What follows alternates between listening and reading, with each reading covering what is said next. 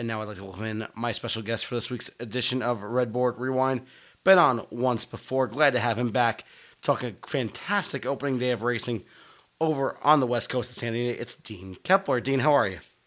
Spencer, how's it going? It's good to be back. Good to be back at Santa Anita, of course. Saturday, we had six graded stake races, a great opening day card. So, like I said, happy to be back at Santa Anita and looking forward to the meet. It's always the best day of the year for a lot of people. Christmas, obviously, the day before, and then for this year ended up being just yesterday, which is why there was no podcast yesterday. Just wanted to get the racing done yesterday before we talked about it. And Santa Anita for me is such a special place for obviously, that being my starter track for doing handicapping in the public sense where I started to give out selection, etc. So the Boxing Day card has always had a special place in my heart. Obviously, I'm sure people can hear. Still fighting through a bit of a cold here on the podcast, so hopefully people will forgive me for that. But, Dean, like we said, 6 graded stake races. One race we aren't going to talk about, but Taiba gets it done in the Malibu. Now there's people talking, maybe it's, 3-year-old is up for discussion.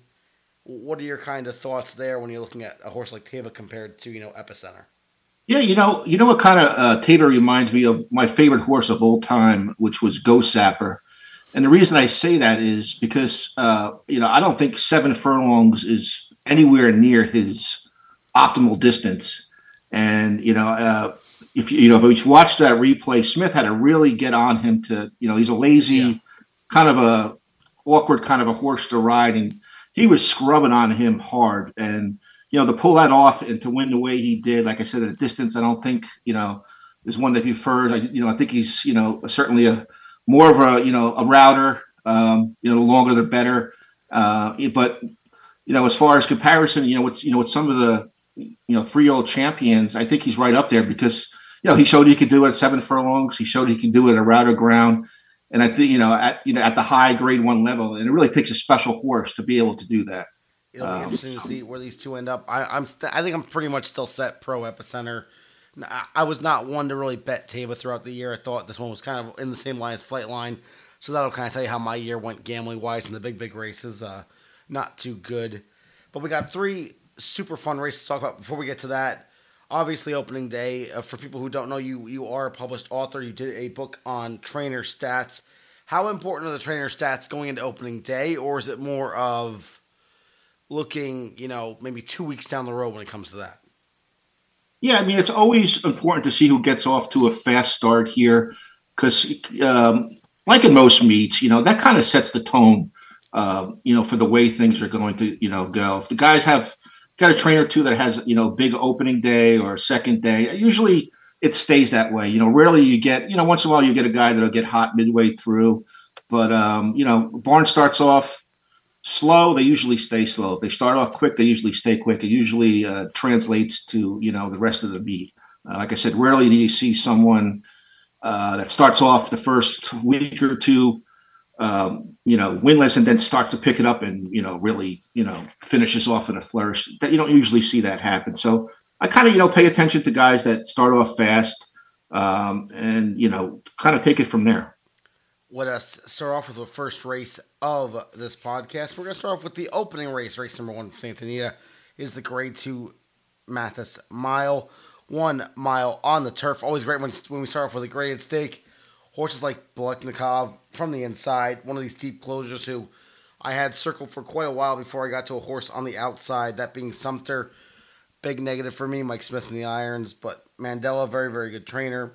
Had a bunch of wins, including one with Mike on, so that kind of helped me a little bit. Really, really liked the race last time out, going from Del Mar 5 furlongs. Now we are stretching out to the mile. What were your kind of thoughts going into this one, Dean? I was on the same horse here. He was making a second start, off the layoff. He loves the Santa Anita turf course. I thought, this for a grade 2 was really lacking and any solid early speed. He looked like he was going to get, a pretty easy lead from the outside.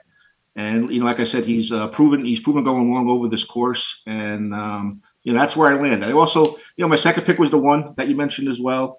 I just thought he was going to sit the rail, sit a nice trip, and he's got, a great closing kick. And, he comes out of a big, robust field, out in Keeneland where, he was up by a neck and just a really game horse moving inside. He looked like he would trip out well with Tyler Gaffalione, but I was, all in on the 7 here myself. We had a horse in number 3. I'm a Gambler, the Irish Spread. What are your thoughts when you're starting to look at these international horses coming in first time at Santini? Do you have a certain, maybe preference on who you're looking for, trainer jockey wise, or is it kind of come by case basis?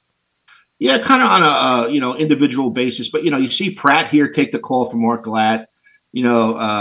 All indications are, if you follow any of the local trainers, I'm saying clockers there, this horse was working really well over the training track. He had 1-4 of his last 5 starts. Kind of the unknown in here, but you see someone like Pratt or Hernandez, some of the other top riders jump on here. You have to pay attention, thinking that there has to be some quality here, and that European form would be able to transform here. And like I said, he had worked really well. So, when it comes to workouts for you, is it like for me? Obviously, I'm more of a Saratoga player, being on the East Coast. I like seeing good workouts on the regular track, not so much the training track. Do you have a kind of preference when it comes to that as well for out west? No, I mean, as far as works, like, every trainer works his horse differently. Fast works doesn't necessarily, mean that's a good work for a particular trainer. But me, myself, I like to see, a decent fast work after the last race, just showing that the form is intact. The horse remains, in form. Like you see like a bullet or close to a bullet after, perhaps like a race, a horse coming out of a race mid-November, and then you see like 2 weeks later, a nice bullet, and then follow up by another work. That's something I usually pay attention to. It certainly pays off. For me and Dean, it's going to be the number 6, Sumter. Let's see if this one can get done the opener right now. They're off in the Santa Anita Mathis Mile. A very smooth beginning. Handy Dandy showing good speed. Sumter on the outside, intent on getting to the front. Mike Smith coaxing him along to get the lead, and he'll be the pacemaker. One More Bid is tugging a bit, a joint second inside Handy Dandy, and then I'm a Gambler in the red colors settles in 4th, about 5 lengths off the leader. Balnikov right together with Time to Party with 6 furlongs to run. Sumter, the pacemaker, with an easy 2-length lead over One More Bid in 2nd, Handy Dandy clearly 3rd. I'm a Gambler 4th, 4 lengths off the leader. It's another length and a half back to Balnikov, who races on the inside of Time to Party. Down the back stretch, and it's Sumter cruising along. Opens it up to 3 now. One More Bid is 2nd with a half-mile left to go. Another length and a half to I'm a Gambler at the rail. Handy Dandy asks for a bit more. Balnikov starts to pick it up under Gaffalione. It's just 4 lengths off the lead with 3 furlongs to run. Time to Party is at the back. It's been Sumter the controlling speed every step of the way. One More Bid 2nd. I'm a Gambler inching a little bit closer. Balnikov swings into action on the outside as the field turns for home. Balnikov is let loose coming after Sumter. I'm a Gambler at the rail. One More Bid in between them. It's Balnikov on the outside. One More Bid in between, and Sumter hanging tough at the rail. 3 of them come for the wire together. One More Bid just in front, close to home. One More Bid. Balnikov, here's the line. One More Bid. And the number 2, One More Bid, gets it done at $35, the winning mutual. $91, the winning buyer, Balnikov, that deep closer who always seems to, having a deep closer like that be such a low price favorite. This is what can happen. Runs a really good game 2nd with another 91 as well. Our horse Sumter runs pretty much the same figure. Last time out runs an 88. And the Irish Spread runs 4th with an 87. Listen, I don't know if I could have found a more interesting winner on the card when it's a grade 2 stake race and the maiden winner last time out gets it done. Yeah, I mean, this, horse was obviously ambitiously placed, and one thing I was just talking about, a minute or two ago, you follow up that last race on November 19th when he broke his maiden, 2 sharp bullet works, best of 60, best of 68, 10th of December, 18th of December. The horse is in really great form, and I guess they just took a shot here. What was more impressive for me with this winner here that, I did not like at all was the fact that if you watch this horse gallop out, Spencer, he galloped out probably 9 or 10 lengths in front. He was just drawing off after, being stuck in between horses, sandwiched. There wasn't a very comfortable spot, but like I said, he just took off again past the wire. So a very impressive win for this horse. Diving into grade state competition. Off that maiden win. For me, I know a lot of people give the Irish bred that maybe they'll give him that one race to get acclimated to the new track, new obviously continent. This one kind of probably ran too bad for me to give a second shot at. What about you? Yeah, I thought it was a very disappointing effort. Like I said, based on some of the works, some of the talk of the track, he attracted some money practical here, and it was just kind of very disappointing.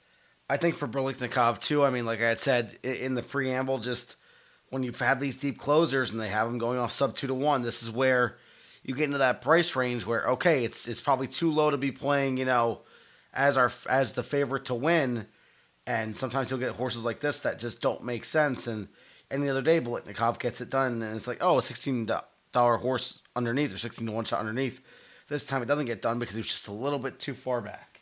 Yeah, he ran a good race. He tripped out nicely. He had dead aim, and he just came up short. And that's, like you said, the kind of thing that happens, when you are, coming from the back. It's, a lot of things can go wrong. Let's move on to race number 2. It's a maiden special weight, 1 mile on the dirt now. Super interesting. Baffert's got a couple in here. Where do we end up landing in this race? Yeah, I went to both the Baffert horses, my first and second choice. I put Purified on top of number 3, Bletchley Park, for no particular reason. I thought the race ran through either of these two horses here. I like the fact that Purified was by Lord Nelson, who was a sprinter himself, but gets close to 20% with his dirt route prodigy here. So the horse stretching out, from 6.5 furlongs, 7 furlongs to a mile, looked like something he should be able to do. I like the fact that Velasquez took over here when he rode Bletchley Park as well. But a case could be made for him as well. Blinkers off, making a second start off the bench, switches to Hernandez, nothing wrong there. So I thought the race really ran through one of those two Baffert runners, and I didn't have anything creative for the third or fourth slot. I wasn't trying to be anti-Baffert so much in this race, but Purified for me, the back-to-back 81 start off and dropping to a 72, that's scary. That tells me this one might be going off form. I went with the outside Pelagio, Victor for John Sheriffs. Listen, this one had an 84 way back in May of last year, second at Santania, now gets back to Santania for the first time since that race. Maybe there might be a little bit of horse-for-course angle there. And then Princip, Fabian Platt, Mark Klatt, 10-1 last time, runs a solid second, gets beaten by a blowout winner, won at 5-2. I didn't want to let go. Having both of these be above 3-1, I thought maybe a win Dutch here would be interesting, which I usually don't get in such a small, short field like we had in the second on Monday. Yeah, it's like I said, it was a short field, but it was very competitive field as well. There's a couple different directions you could have gone here. Couple Pletchers for Dean. I'm trying to upset with Princip and Pelagio. Let's see who gets done right now. They're off. Principe out quickly. Purified broke a bit outward. Bletchley Park is showing sharp early foot, as is Mastermind, and those two now vying for the lead into the first turn. Pelagio and Migration at the back of the field. Mastermind is able to clear off and sprints away, tugging hard and leading by 3.5 lengths. Principe on the inside of Bletchley Park, second and third, with Purified right next to Pelagio as they start to swarm in on Mastermind, whose lead is down to a half length. At the back of the field is Migration. They head past the 5/8 pole, and it's Mastermind leading the way by 1.5 lengths once again, with Principe in the two-path second. Bletchley Park outside of him. Pelagio widest of all, fourth, but just 2.5 off the leader. Purified getting a smooth journey just inside of him. And then it's another 4 to Migration. 3 furlongs remaining.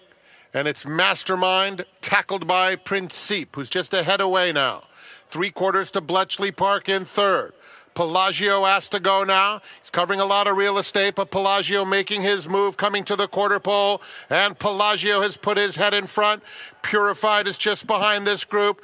He's asked to pick it up with 3 to make up. Bletchley Park in between. Principe at the rail and Pelagio. 3 of them line up, 3/16 from home. 4 back to Purified in 4th. Bletchley Park is tough between rivals. Pelagio on the outside and Principe. Bletchley Park, Principe, and Pelagio. 3 back to Purified. It's a driving finish. Bletchley Park, Principe on the inside. Late run from Purified. Bletchley Park wins it. And Bletchley Park gets it done. 81 the winning buyer, 860 the winning mutual. Man, you said a competitive race. 1, 2, 3, 4 horses within an 81 to 80 buyer. What a nice second race after we get that upset in race number 1. Yeah, I thought, Bletchley Park ran a really good race. He was 3 wide for most of the trip. And, it's very, very solid here. Blinkers off. Certainly worked out well, making the second start off the bench. Both of the Baffert horses coming out of the, that same race where there was an X-out winner. I believe his name was Thales. So they kind of ran back to that same race, but, they were all within a couple of lengths of each other. So, what are your thoughts now on Purified? For me, this one maybe gets a play next time out, but gets right back to the 81, but still can't get it done. Now we're getting 4 or 5 races into the, career race cycle, and we still don't have a win here for this son of Nyquist, or son of, Lord Nelson. Yeah, I mean, the odds are going to be extremely short next time as well. He didn't run a bad race, but, I wouldn't take anything too short on him next time. You get a Baffert with looked like it had talent, started getting it to career start number 4, 5, 6. You start to wonder a little bit. And the fact that, was a little concerning for me, I guess, in hindsight here, was the fact that he started for, his debut was for 50,000 maiden claiming. Yeah. And that's not usually a good sign for this barn. So perhaps there's some, underlying issues there that perhaps they straightened them out, but that's never a good sign, when you see a Baffert start, for a tag price. Always feel like a bit of a gut punch when you have 2 good ideas on 2 separate horses. This one, Principe, obviously going off of that nice 10-1 price last time out. Get nice improvement here with this one going off at, still a $10 price tag. And then you think Pelagio's going to get back to the 84 he ran last time, runs an 80. Kind of gross when you have horses improve 10, 12 points and you still can't get the job done. Sure. Certainly disappointing when that happens. But like I said, can't take anything away from the winner. He was 3 wide most of that trip. And, I thought he, ran a really, really, really well race here with the switch to Hernandez and the second start off the bench. And, like I said, perhaps the blinkers coming off were key there because I thought it was an impressive race. Let's move on to race number 7 for Santini. This is the last race of the podcast. State bred N1X allowance. It wouldn't be opening day at Santini without us going down the hill about 6.5 furlongs. Thought this race was another wide open race, kind of like the inside horse Flame, Magoon, Curatolo, and Glatt. Seeing that nice race last time out, a solid third at 10-1 with a 77 in the starter allowance. Now jumps up in class. Others I had liked in here were Big Beauty with obviously Flavian Pratt. Had a 78 and 80 last time out. Pretty much running the best figures of this 4-year-old filly's career. And one other one that I did want to end there was Dancing Dana, who just seemed to have the best overall form going down the hill with a win and 3 for 3 hitting the board. Didn't want to leave this one out on the outside, even though it did have the outside post. Yeah, Spencer, I thought that, this is another big competitive field here that you could have went in several different directions. I landed on the 8 Big Beauty simply because I thought Zephyr 2 back, went downhill. He was beat a length, nice solid buyer. Thought he was going to sit a nice trip in here, with Pratt taking over. And, my one little concern is the fact he only has 1 win in 8 starts and several underneath finishes, but he was my top pick in here. I also went, underneath. I like the 11 True Patriot, making his 3rd start off the bench with an improving buyer pattern, which I always like to see. And he switches to Hernandez here, who was on my top pick, number 8 Big Beauty. So I went 8, 11, 9, and 9 with Frankie Dettori as well. The fact that he was cutting back to a sprint, making his downhill debut, and he appeared really well spotted here, perhaps for Doug O'Neill. And like I said, perhaps the cut back from going a mile down to the downhill course seemed like it could possibly fit him well. But He has some speed from the outside, but speed is not always a great place to be on the downhill course here, especially on the outside. It doesn't, if you go back and look at the stats, it's usually a tough spot to win from. But my top pick was the 8 Big Beauty, just based on that start 2 back. Nervous at all seeing those 6 underneath finishes, now taking a horse under 2-1. Maybe this one has more of a second-itis type to it that just can't find the wire except for second in most tries. Yeah, it's certainly concerned here, and it's another horse that we talked about that has to come, make up some ground from far back and avoid some traffic and trouble issues, which is always a concern. Now, I know we've had the downhill course back for a little while, but we didn't have it for quite a while as well. How important is it, do you think, for California racing to have down the hill back in the racing book? I think it's awesome. I think the fans love it. It's certainly something that's attractive and interesting, for people that are familiar with it, and fans that aren't familiar with it. It's short, it's exciting. There's always very close finishes, and it's a lot of the races are real handicapping puzzles. Try to figure out, and you can get paid if you could stumble onto something. But I think it's awesome that it's back, and I think it's a major lure. For the fans, the horsemen, the jockeys. I think everybody likes it. Big Beauty, former man Dean, a little bit of Big Beauty, Flame Lagoon, and also going to the outside with Dancing Dana. Let's see who gets it done here down the hill right now. They're off. Big Shamrock hustled hard out of there. On the far outside, it's Dancing Dana. La Deuxième Étoile is in the firing line, and D's Lovely Sophia now comes to battle too.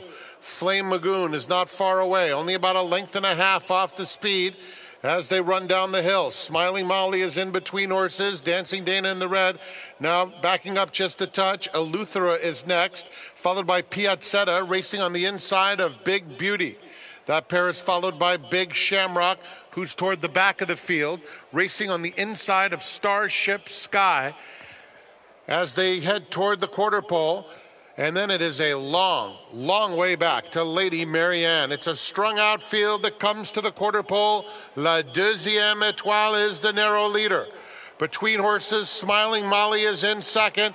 They're followed by Dancing Dana in the red colors. Just behind them, Eleuthera. Big Beauty is widest of all. Flame Lagoon inside of her. It's a driving finish. La Deuxième Étoile leads by a length and a half close to home. Eleuthera coming through on the inside to challenge. La Deuxième Étoile on the far outside. Here's True Patriot exploding late and just missing to La Deuxième Étoile.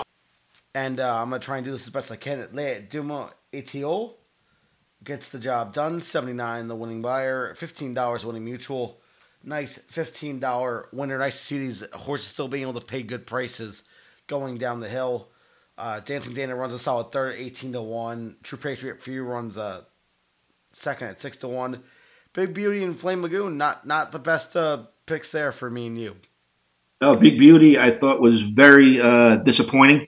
He made a wide bid, into the stretch there, but, was never really a threat to the, the top finishes there. So, kind of disappointing there. But I thought the winner ran a really strong race with that speed from the outside.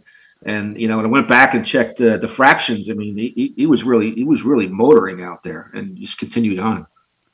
We see Doug O'Neill get this one back after having Leandro Moore, but that's pretty much just training inside. Moore is, I believe, the assistant, right? Yes. Yeah. Yep. So for everyone who might see that, if you're not used to watching Southern California racing, I think some people might have been like, oh, Doug had the horse and didn't and got it back. Maybe they would have seen it as maybe a bigger positive than it was, knowing that the horse really just stayed in the barn. I wish they would do more things with that, showing, even just a big AS with a circle next to it, assistant trainer. I understand why they do it for suspension and stuff like that, but the horse is coming out of the same feed barn, the same everything, and to the unassuming eye, it looks different.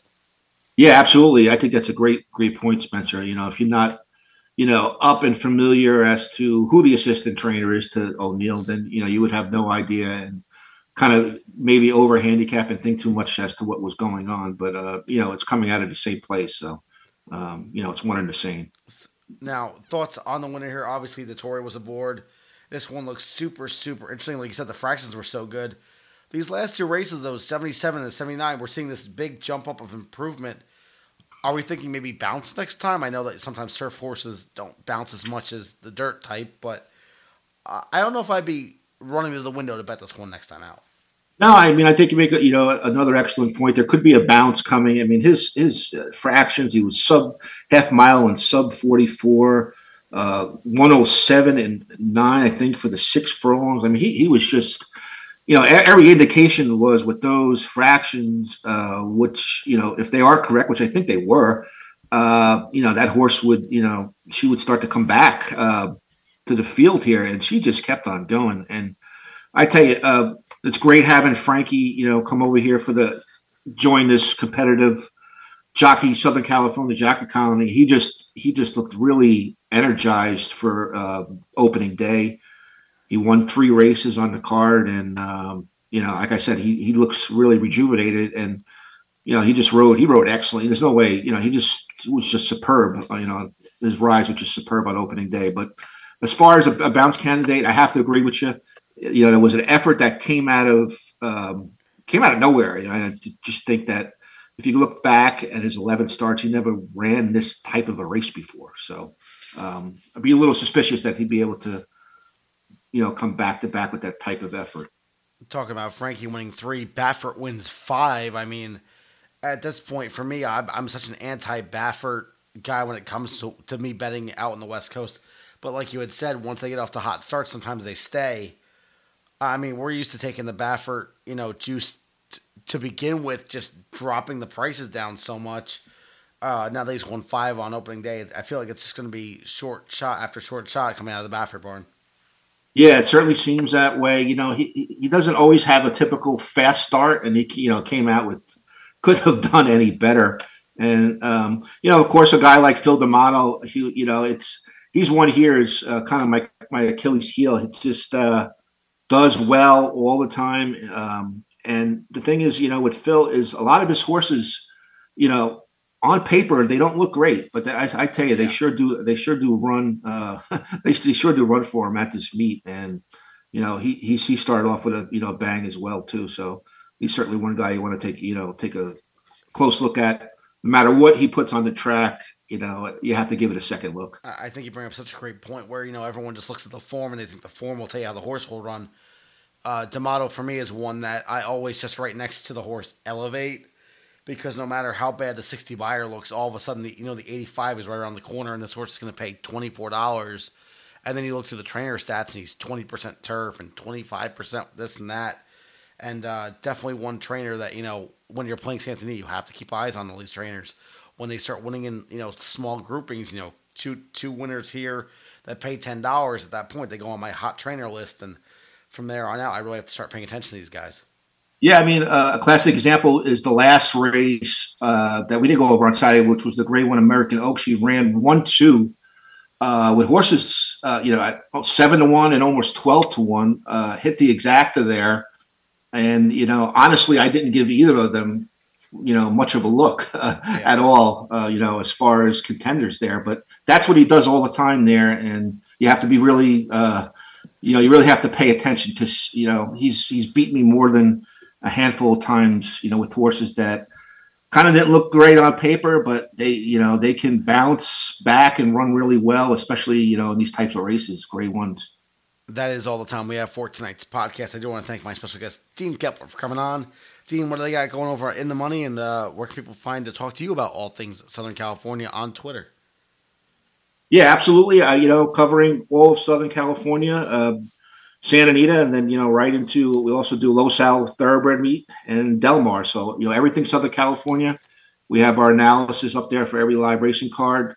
My Twitter handle is at Kep's Corner, and, you can follow me there. Thank you so much for coming on. Thanks, Spencer.